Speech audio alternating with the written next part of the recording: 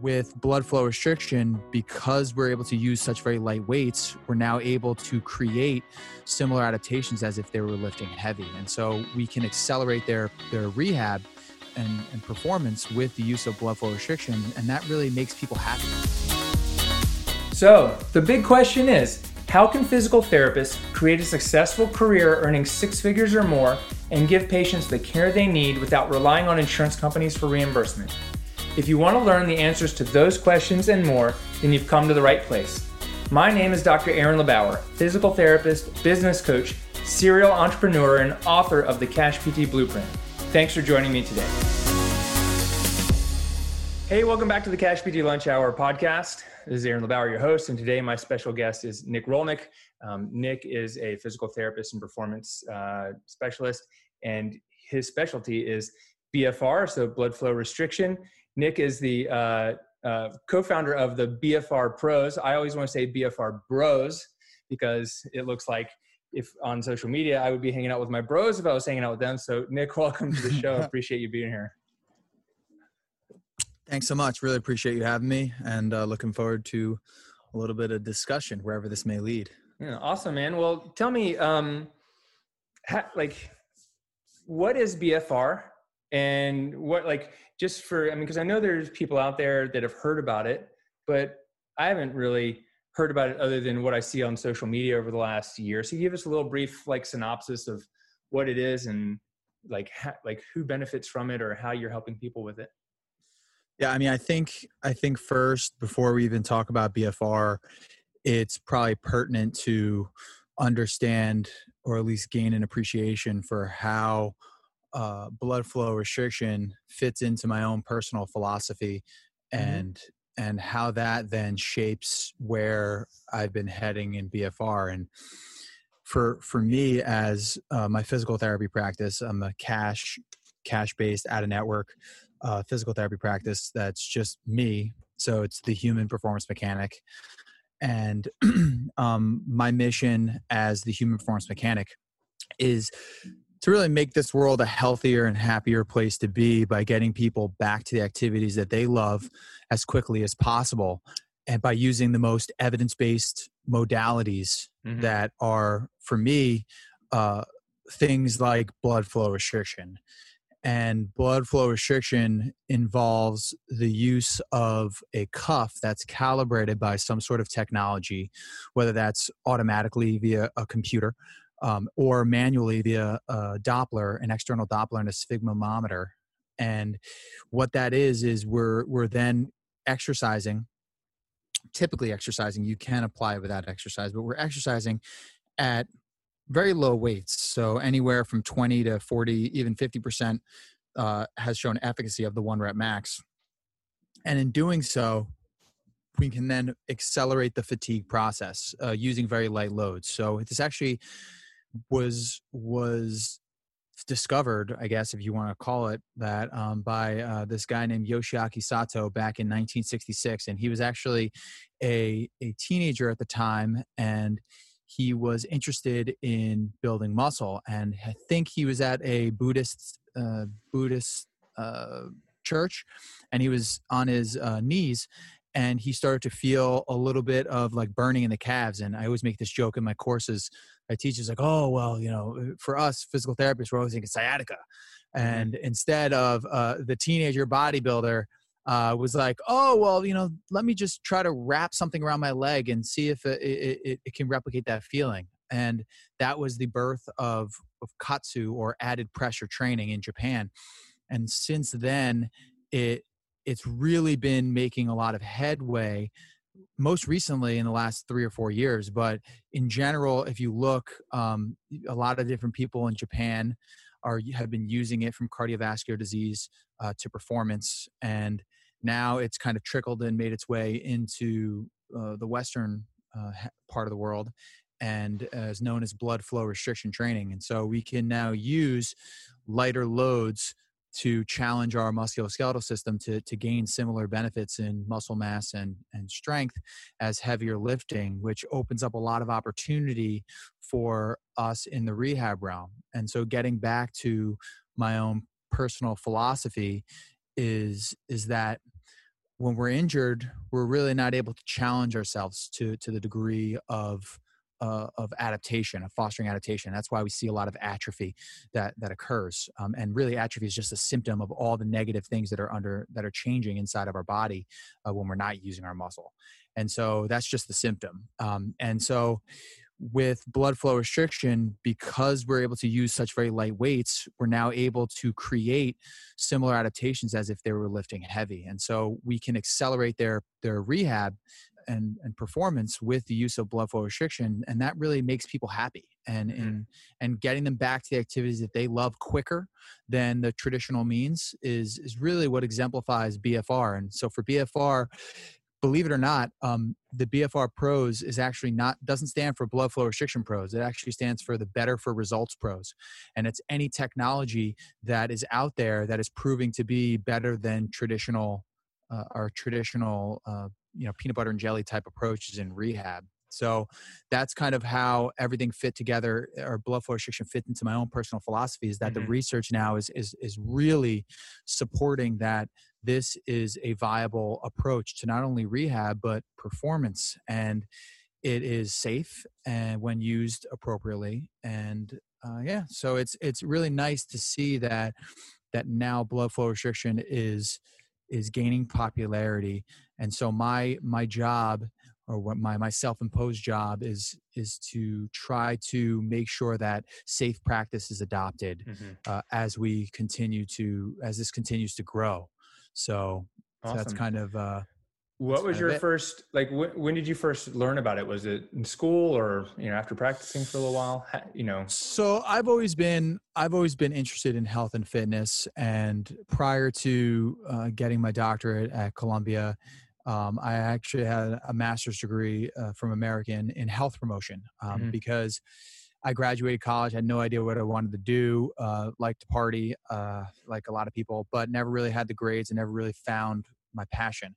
And I'm definitely one of those people that if it's hard to keep my attention until you have it, and then you really have it. And so I was in my master's degree program, I've been into strength and conditioning. And so I've come across blood flow restriction literature prior to PT school and saying, oh, that kind of makes a little bit of sense. And so I kind of filed that in my back pocket. And really it wasn't until I started to see these segments when I was in PT school with Dwight Howard and blood flow restriction that really was like, oh wait, let me circle back to this. And that's when now in PT school, I was like, okay, well, let's see how this fits into rehab, going back to the science. And it became a very obsessive type of practice, because I really got way into it and understanding that this actually makes a lot of sense and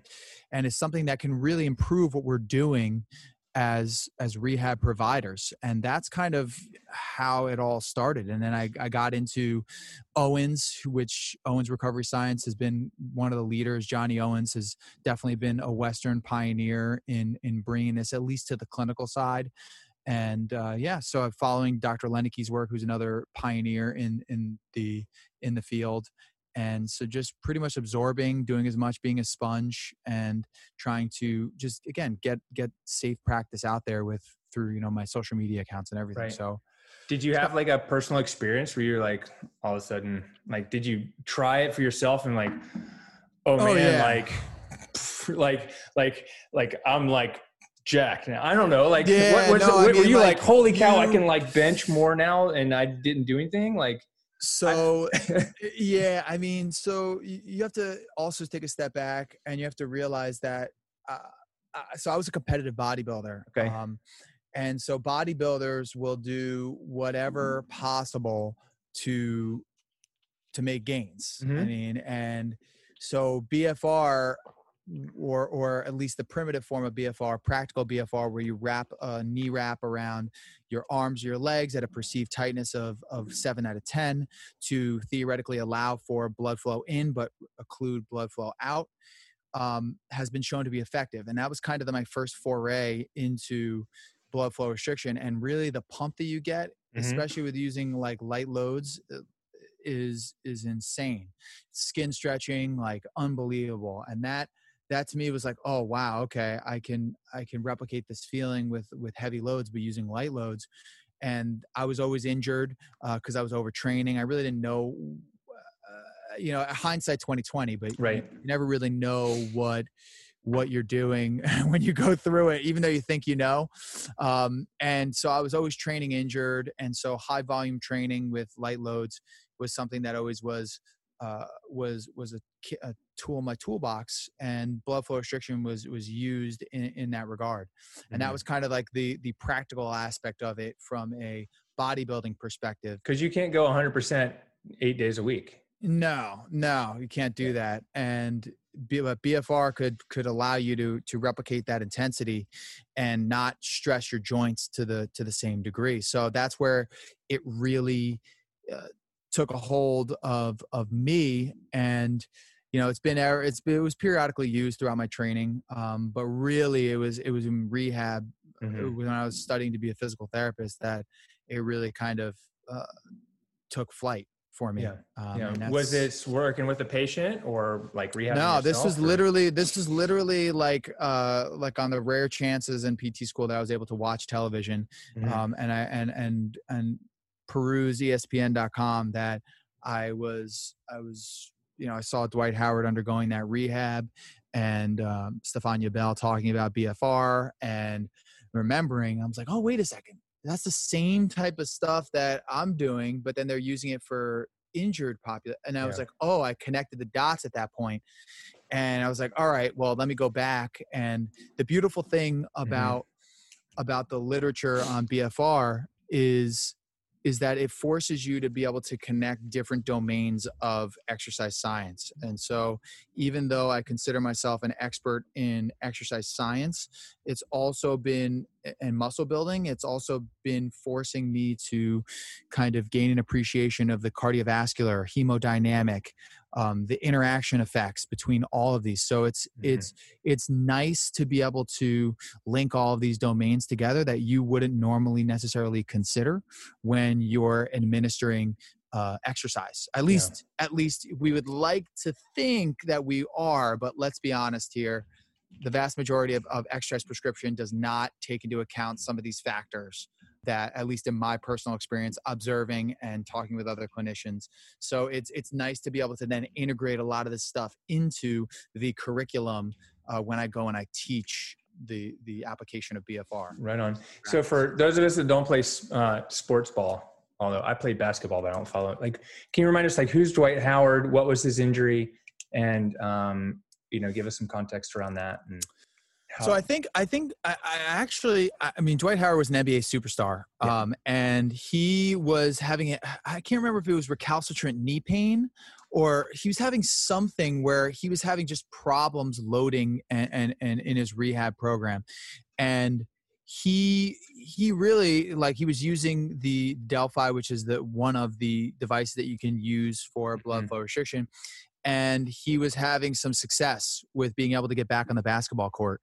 And yeah, I mean, that's basically what you can utilize BFR for athletes is their rehab, but also in-season training to reduce the ground and pound on the joints. Right. So what are some of the other things that you use BFR for, like clinically, whether it's, outpatient or like what would be some of the uses? Like, what are some of the uses that we might not even think about? Like my first thought would be, well, when I was taught how to do ACL rehab, we were using electrodes to stimulate the VMO and doing these weird exercises people couldn't, replicate at home in the clinic to try to get their quads and VMO to fire again. Is it instead of that kind of thing, or, what are some of those practical uses? Yeah, no, that's a great question. I mean, the biggest thing that we have to, and the focus of the course that I teach is really talking about optimizing hypertrophy and strength. And those are obviously easy to visualize with use of blood flow restriction, irrespective of the science behind why that happens. Because you're lifting weights, you're going to get stronger, you're going to gain more muscle mass if you get tired. But there's other cool, unique things that can happen when we restrict blood flow. I mean, even going back to how BFR at least was brought to the States, and how Johnny Owens kind of got into it was that the military was using restricting blood flow to help with limb salvage. And so they knew that the power of hypoxia can drive adaptation. But just like I love chocolate, right? If I eat chocolate, gives me that nice, that rewarding, satisfying feeling of deliciousness when I eat chocolate, and I'm satisfied for the short term. But then if I keep on eating chocolate, what happens? I end up getting fat, right? So too much of something, just like a lot of pretty much everything that you can think of, too much of anything is going to be bad. So too much hypoxia is also really bad, which is what we see cell death and everything. So, but hypoxia can be a potent stressor for adaptation in other tissues. So what we're learning is that even getting individuals walking on a treadmill at a very low relative intensity, we can improve their aerobic capacity. And that's because if we consider what actually makes up our aerobic capacity, it's the cardiac output multiplied by how efficient we are at extracting oxygen that is delivered to the limb, which is what we call arteriovenous difference. And so we can either improve our heart's ability to pump out the blood, right? Or we can improve the utilization of that blood that's getting pumped out back to the periphery, and we can extract oxygen more efficiently. Then our mitochondria will be able to utilize oxygen as part of the Krebs cycle to create oxygen. And thus we're seeing now that even getting individuals exercising at very low intensities, that we can improve their aerobic capacity because we're increasing the efficiency of utilization of oxygen, but also be able to improve their anaerobic power and other variable. Why? Because now we're forcing the muscle now to work in a very oxygen lacking or hypoxic environment, and thus we're creating a better ability of the muscle to buffer some of these ions that might be produced with higher intensity exercise. And so we're able to now create a situation where, again, athletes get on and they're like, "Whoa, I'm not really doing much." Yeah, it's strenuous from an exertional perspective, and somewhat painful depending on how you're going to be applying it. But your heart's not pumping out of your chest like you would with high intensity exercise. So we can use very low intensity cardiovascular exercise, much like we do with resistance training, as a bridge toward higher intensity exercise, but potentially create some novel adaptations that we might not necessarily get with high intensity training, whether that's aerobic or resistance training. Further, bones, for example, bones are heal because we have a need for nutrient delivery. And that nutrient delivery is given to that area via new formation of new arteries, right? Vascular supply.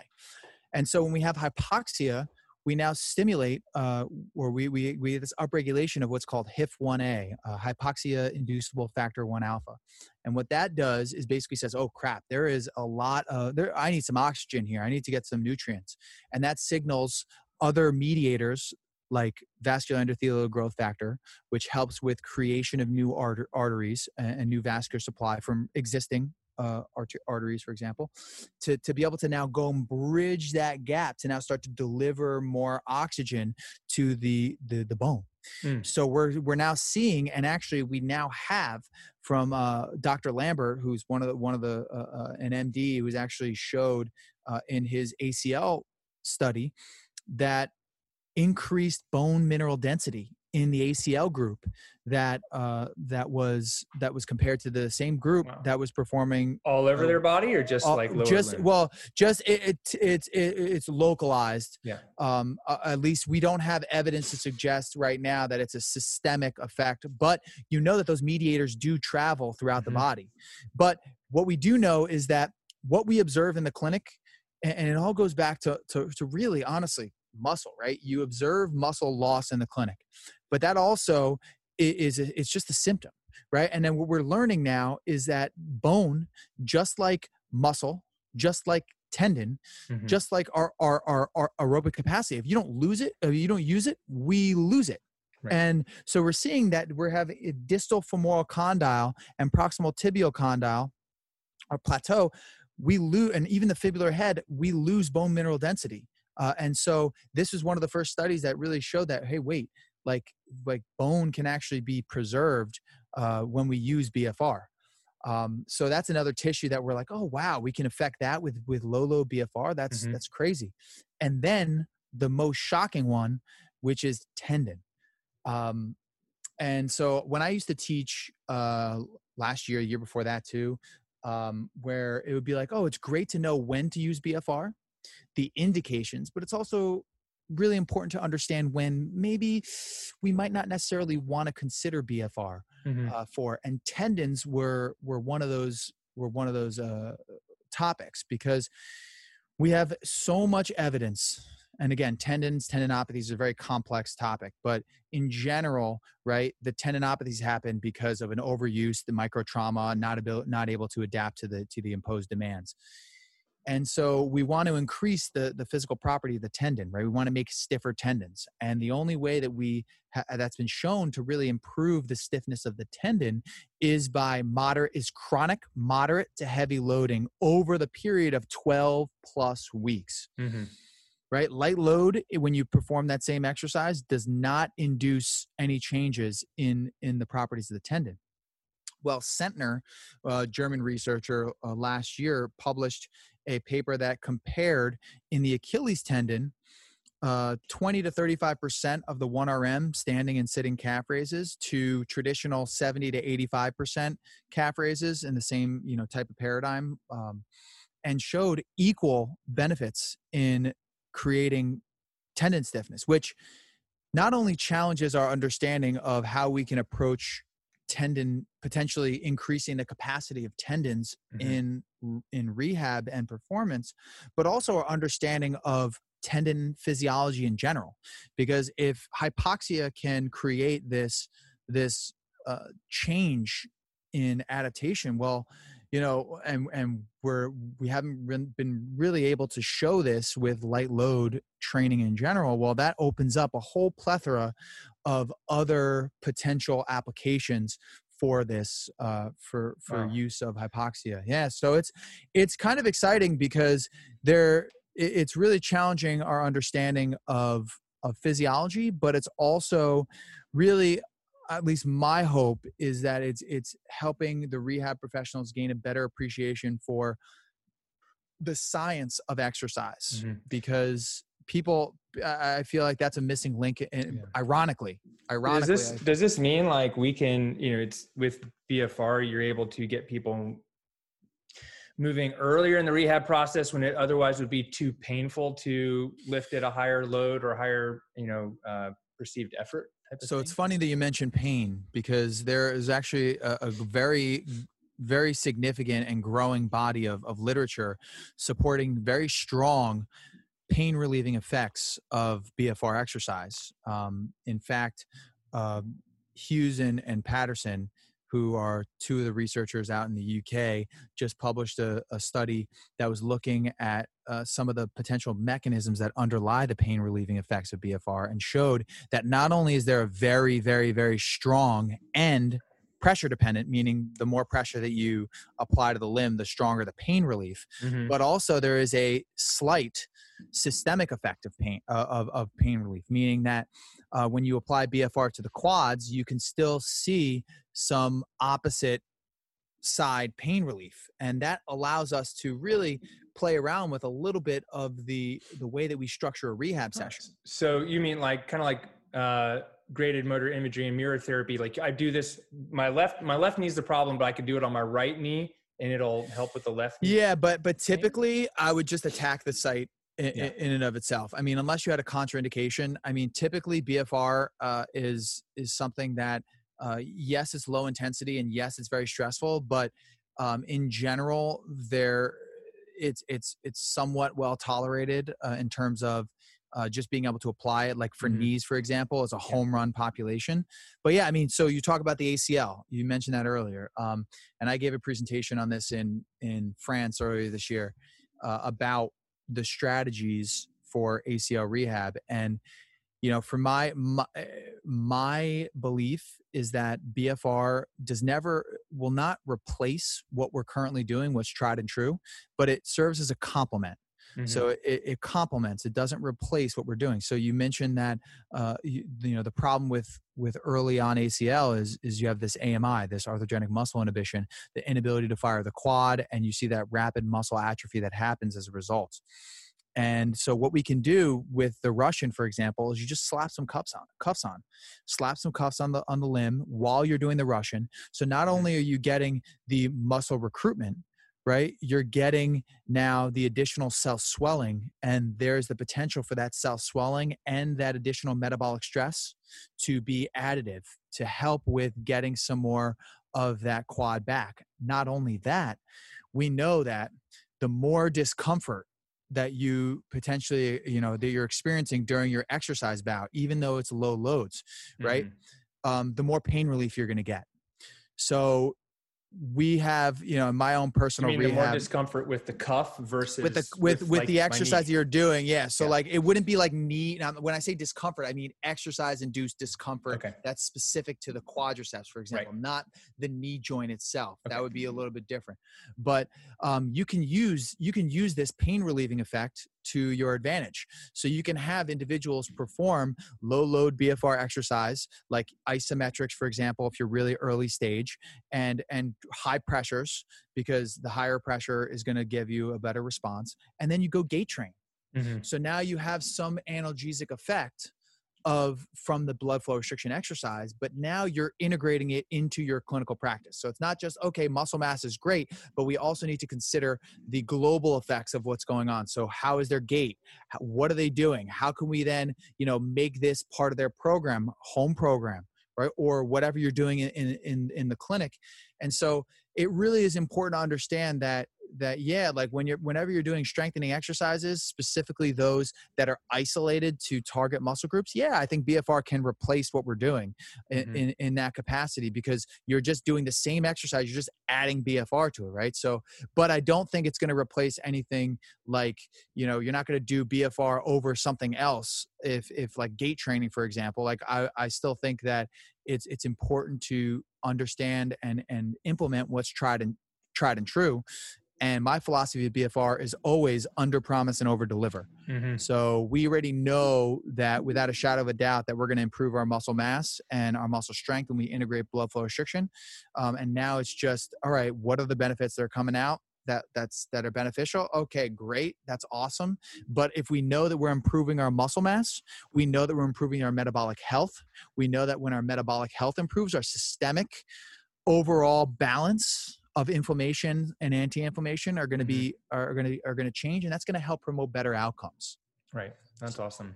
So like I can clearly see like the performance benefits, right? Like, so let me ask you this one question. So I used to race bicycles, right? I'm sure I used to have even my wife said yesterday, your legs were, you know, daddy's legs were a lot bigger, you know, when I was riding, you know, 400 miles a week or whatever.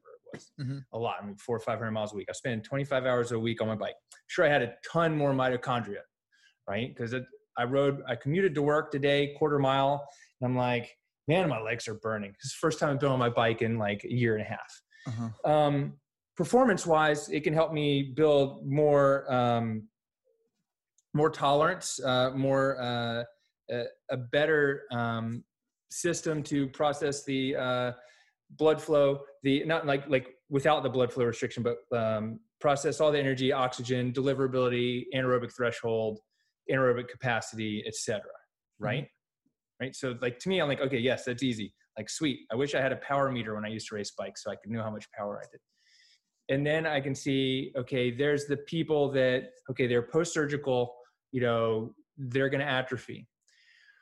And we can help with that, like what you just described. How about like that in-between population, like the person with back pain or hip pain, It's not, it's a proximal joint issue or pain syndrome.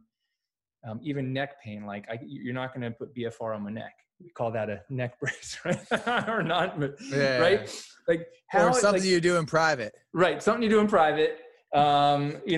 It's like how, like, what's the application there in that middle population, which happens to be majority of people we see in our clinic here? Yeah. So good question. Um, you know, there's a couple of avenues that I could take this.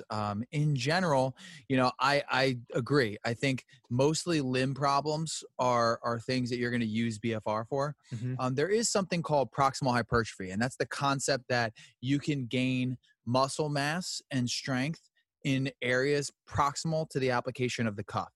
Mm-hmm. So the best example that I can give, and the easiest one to kind of grasp is glute gains from squats. Mm-hmm. Now, how is that?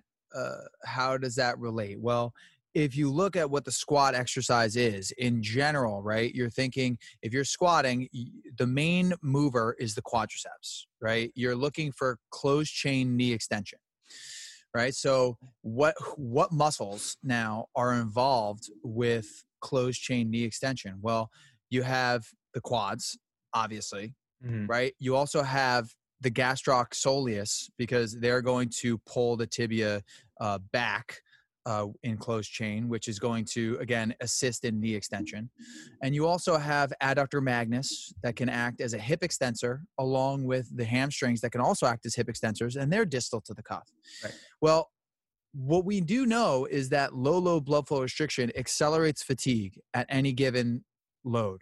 All right. So if we're consistently doing squats, then we're going to ultimately at some point reach the fact that our hamstrings, our glutes, or one of the other synergists that are distal to the cuff are going to start to be able to lose their ability to generate force. And that has to do with the metabolite accumulation inhibiting the muscle fiber's ability to contract. All right.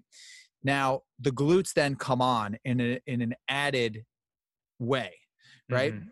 So in deconditioned clients, in people that have proximal, that have issues in their hip, you can definitely gain some benefit with using blood flow restriction, not to mention that what I just said before, which is that pain relieving effect of using a very taxing exercise on the systemic benefits. Right. But I always say BFR is a bridge to heavier lifting. So I would never, if my glute hypertrophy is the goal, right? I'm not going to go and slap on cuffs and have them do squat exercise if in lieu of doing something like a heavy hip thrust or in doing like a heavy single leg squat or heavy single leg bridge, because really the benefit for your time is not there for me. Now, if your rationale is pain relief and it's okay, we're going to do this for that, and BFR kind of fits into that plan, sure. And the same principle applies in the upper extremity. And we have research to show that there is some proximal hypertrophy that you can get, and that's been observed in many studies, and even there's a systematic review on it. And it was just another paper published actually like last week with upper extremity exercise. So we see it a lot in lower extremity, but upper extremity exercise sees that as well. And that's likely a byproduct of the increased sympathetic activation that we get with the strenuous exercise. But again, that kind of segues into, well, what populations might be for it, because sympathetic activation tends to be a condition that exists with a lot of comorbidities like diabetes, hypertension, obesity.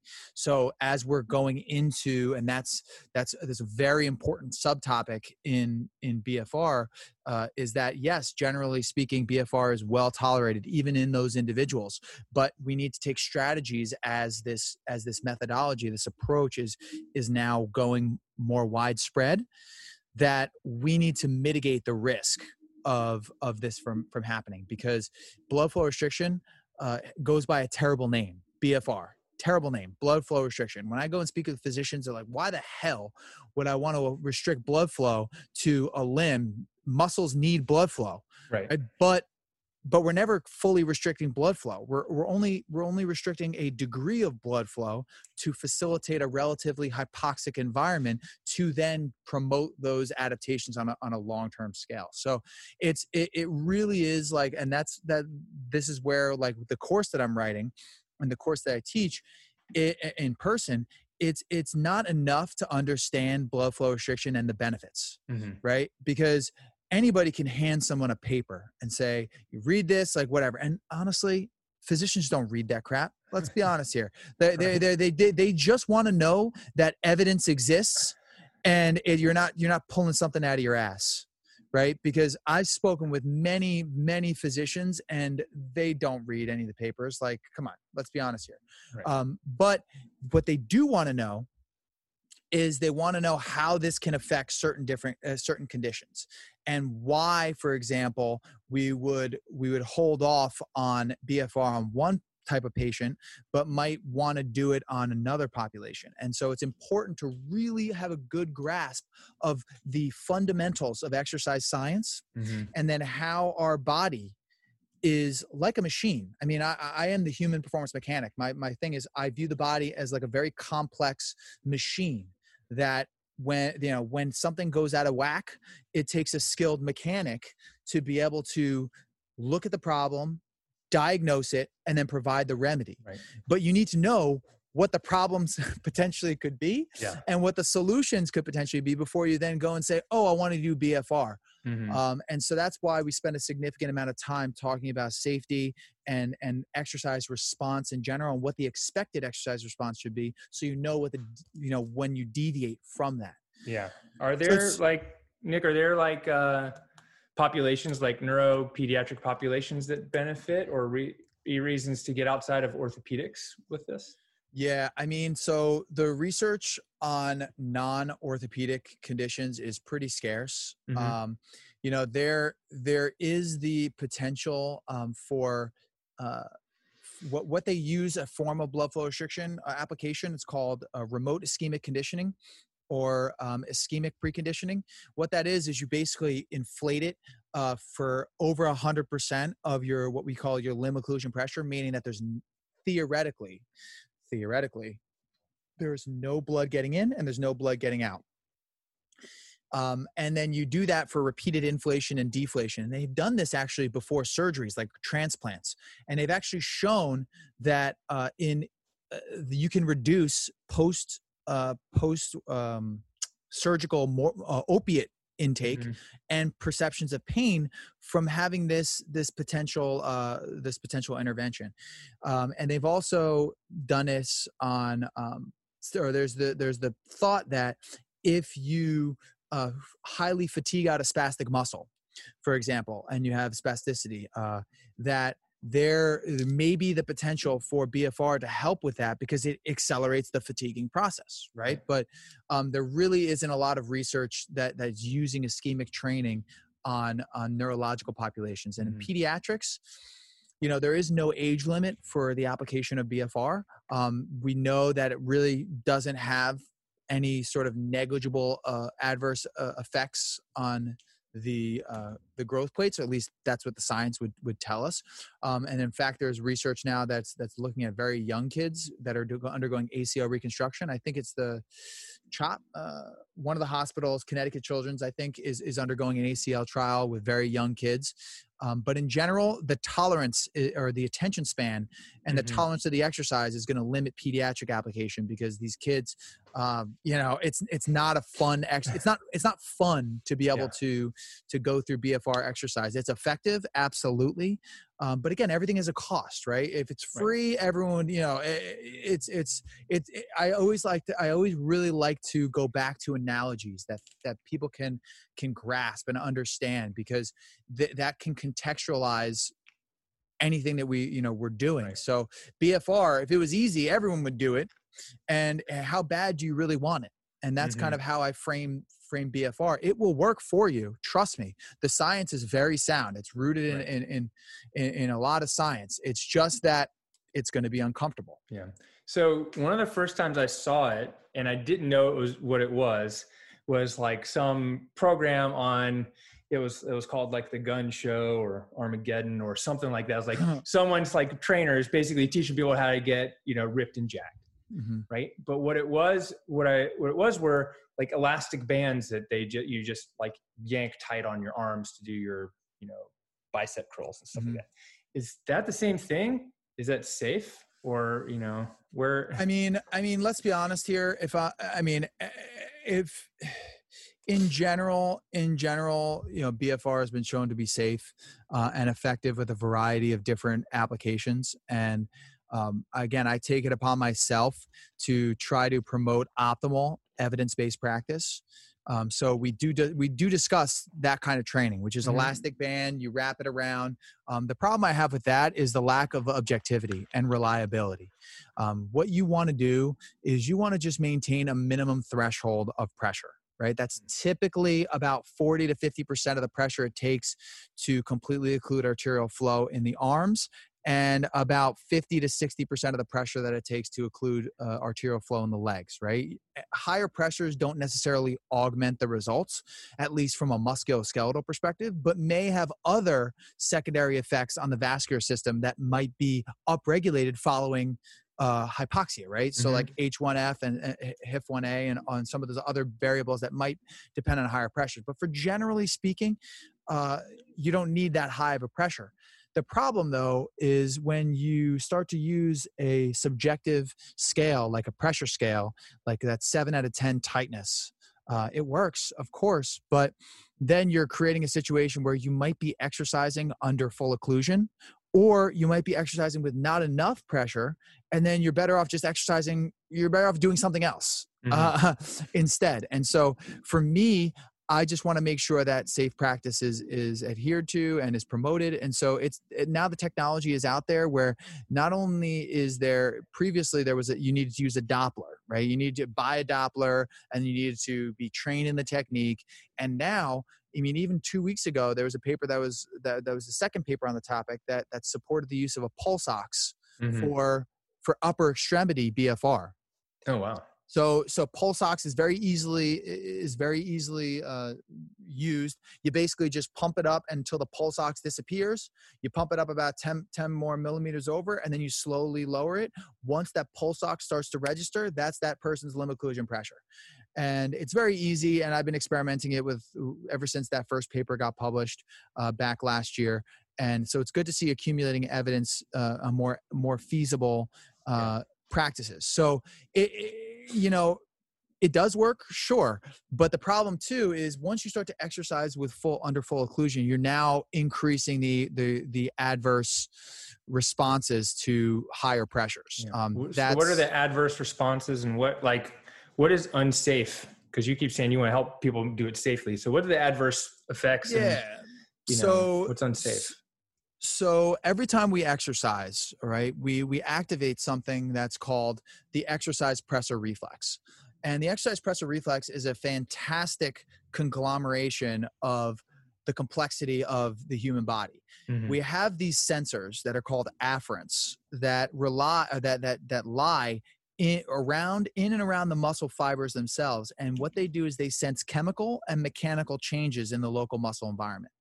These connections then go all the way up to the brain, the cardiovascular control centers of the brain, which then upon activation will increase heart rate, blood pressure, and ventilation rate, right? And so when we exercise, we need to deliver blood flow to the exercising muscle. And the exercise pressor reflex, the afferents, they signal that, we need more energy. We need to get more blood flow to the area. And so they signal that then increases the heart rate, blood pressure, and again, things that are associated with sympathetic nervous system, right? So we have an upregulation of the sympathetic nervous system, a depression of the parasympathetic nervous system, and so we have this increase in intra-exercise blood pressure. That's normal, right? And that's intensity dependent, and that changes between type of contraction, exercise modality, et cetera, et cetera. But in general, the higher and the more intense the exercise, the more demanding the exercise is, the higher the sympathetic response, the higher the exercise pressor reflex is activated. And so when we have individuals that have comorbidities like hypertension, obesity, diabetes. These are things that are coming very common in our vernacular. We're dealing with a lot of patients that have these conditions. We need to be aware that there is altered muscle metabolic reflex, meaning that the afferents, that the particular afferents that are responsible for sensing the changes in the metabolite accumulation they're hyper ready. And so they're going to then signal and create an exaggerated response to this exercise, which is going to further increase the exercise-induced hypertensive responses to exercise. Now, there's a complicating factor, right? Because the afferents, what they also do is they signal to the sympathetic nervous system to release all these norepinephrine, adrenaline, all that other stuff.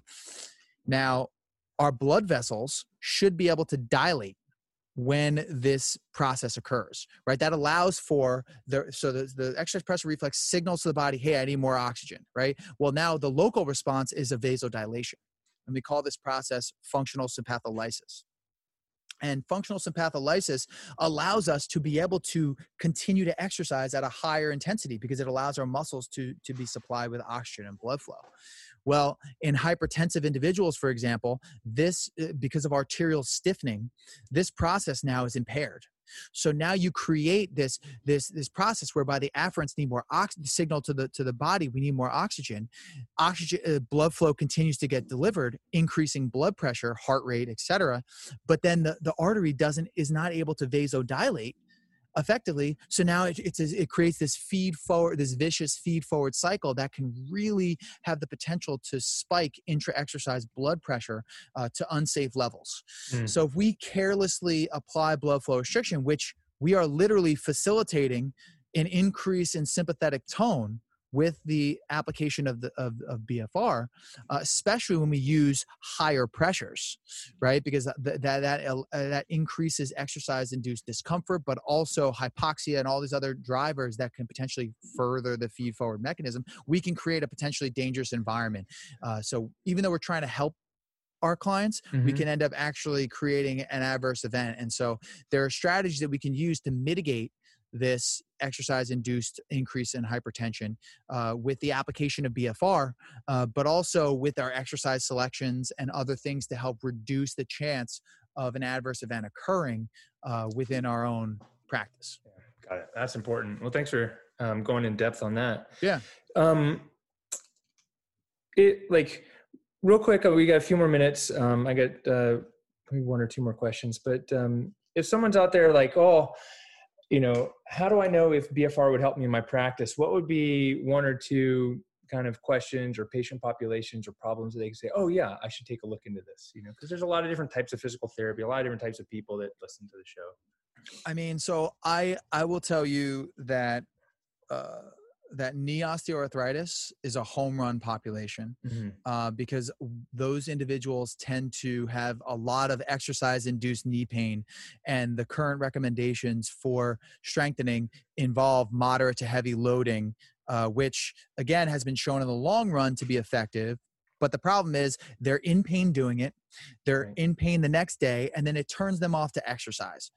Blood flow restriction can provide an avenue to keep them excited about exercise and really feel that burn. That's why we say chase the pump, #chase the pump, because you're really feeling that burn, and that great beneficial muscular adaptations are happening when you're having them do that, and they don't have any knee pain, which is even better. And then the second really is if you're challenging your patients at all, right? Like all you need to do really is if you're using the traditional, and I hate to group PTs, but this is basically what a lot of people do, 3 sets of 10, 3 sets of 15, whatever. And you're doing any sort of upper or lower body exercise, and you're just doing it for whatever, well, just slap some cuffs on, because you're going to augment the fatigue response and get them more bang for their buck in a non-specific way. Even if you're not really like, condition wise or whatever, the likelihood is that muscle mass, that pain relief, that strength response improving function is all going to help improve their quality of life, make them happier, get them back to the activities that they love quicker than whatever the hell you're probably doing. Yeah. And so it fits into with my training, my model as well. I mean, I do rehab to performance. I know that's cheesy, but I have people that are in rehab and they want to stay in under my umbrella. And so blood flow restriction can help provide that bridge to get them from rehab to performance. But also occasionally when there are training, you know, I have clients that just want to do BFR. They love the feeling. People get addicted. It's crazy. Wow. Right on. So if someone wants to learn more about BFR and get in touch with you, what's the best place for them to go? Where should they find you online, Instagram, website? Yeah. I mean, my Instagram account, at the HPM, so it's just short for the Human Performance Mechanic, is literally, I would say, the most comprehensive open access BFR research platform on the planet, on the internet. I do my best to provide an unbiased source of education. So I don't have any dogs in the fight. I don't sell any cuffs. I don't do anything. It's purely about fulfilling my mission of helping get people back to the activities that they love as quickly as possible, using the most up-to-date evidence-based modalities that are supported by the research. So blood flow restriction is that. And so, so the HPM, and then also the BFRpros.com is the company website where I do education. And hopefully in the next couple months, you'll be able to take the online course, which is probably going to be unlike anything that you've ever thought about taking, because it's a very large, comprehensive course that you're not going to be able to take in one sitting.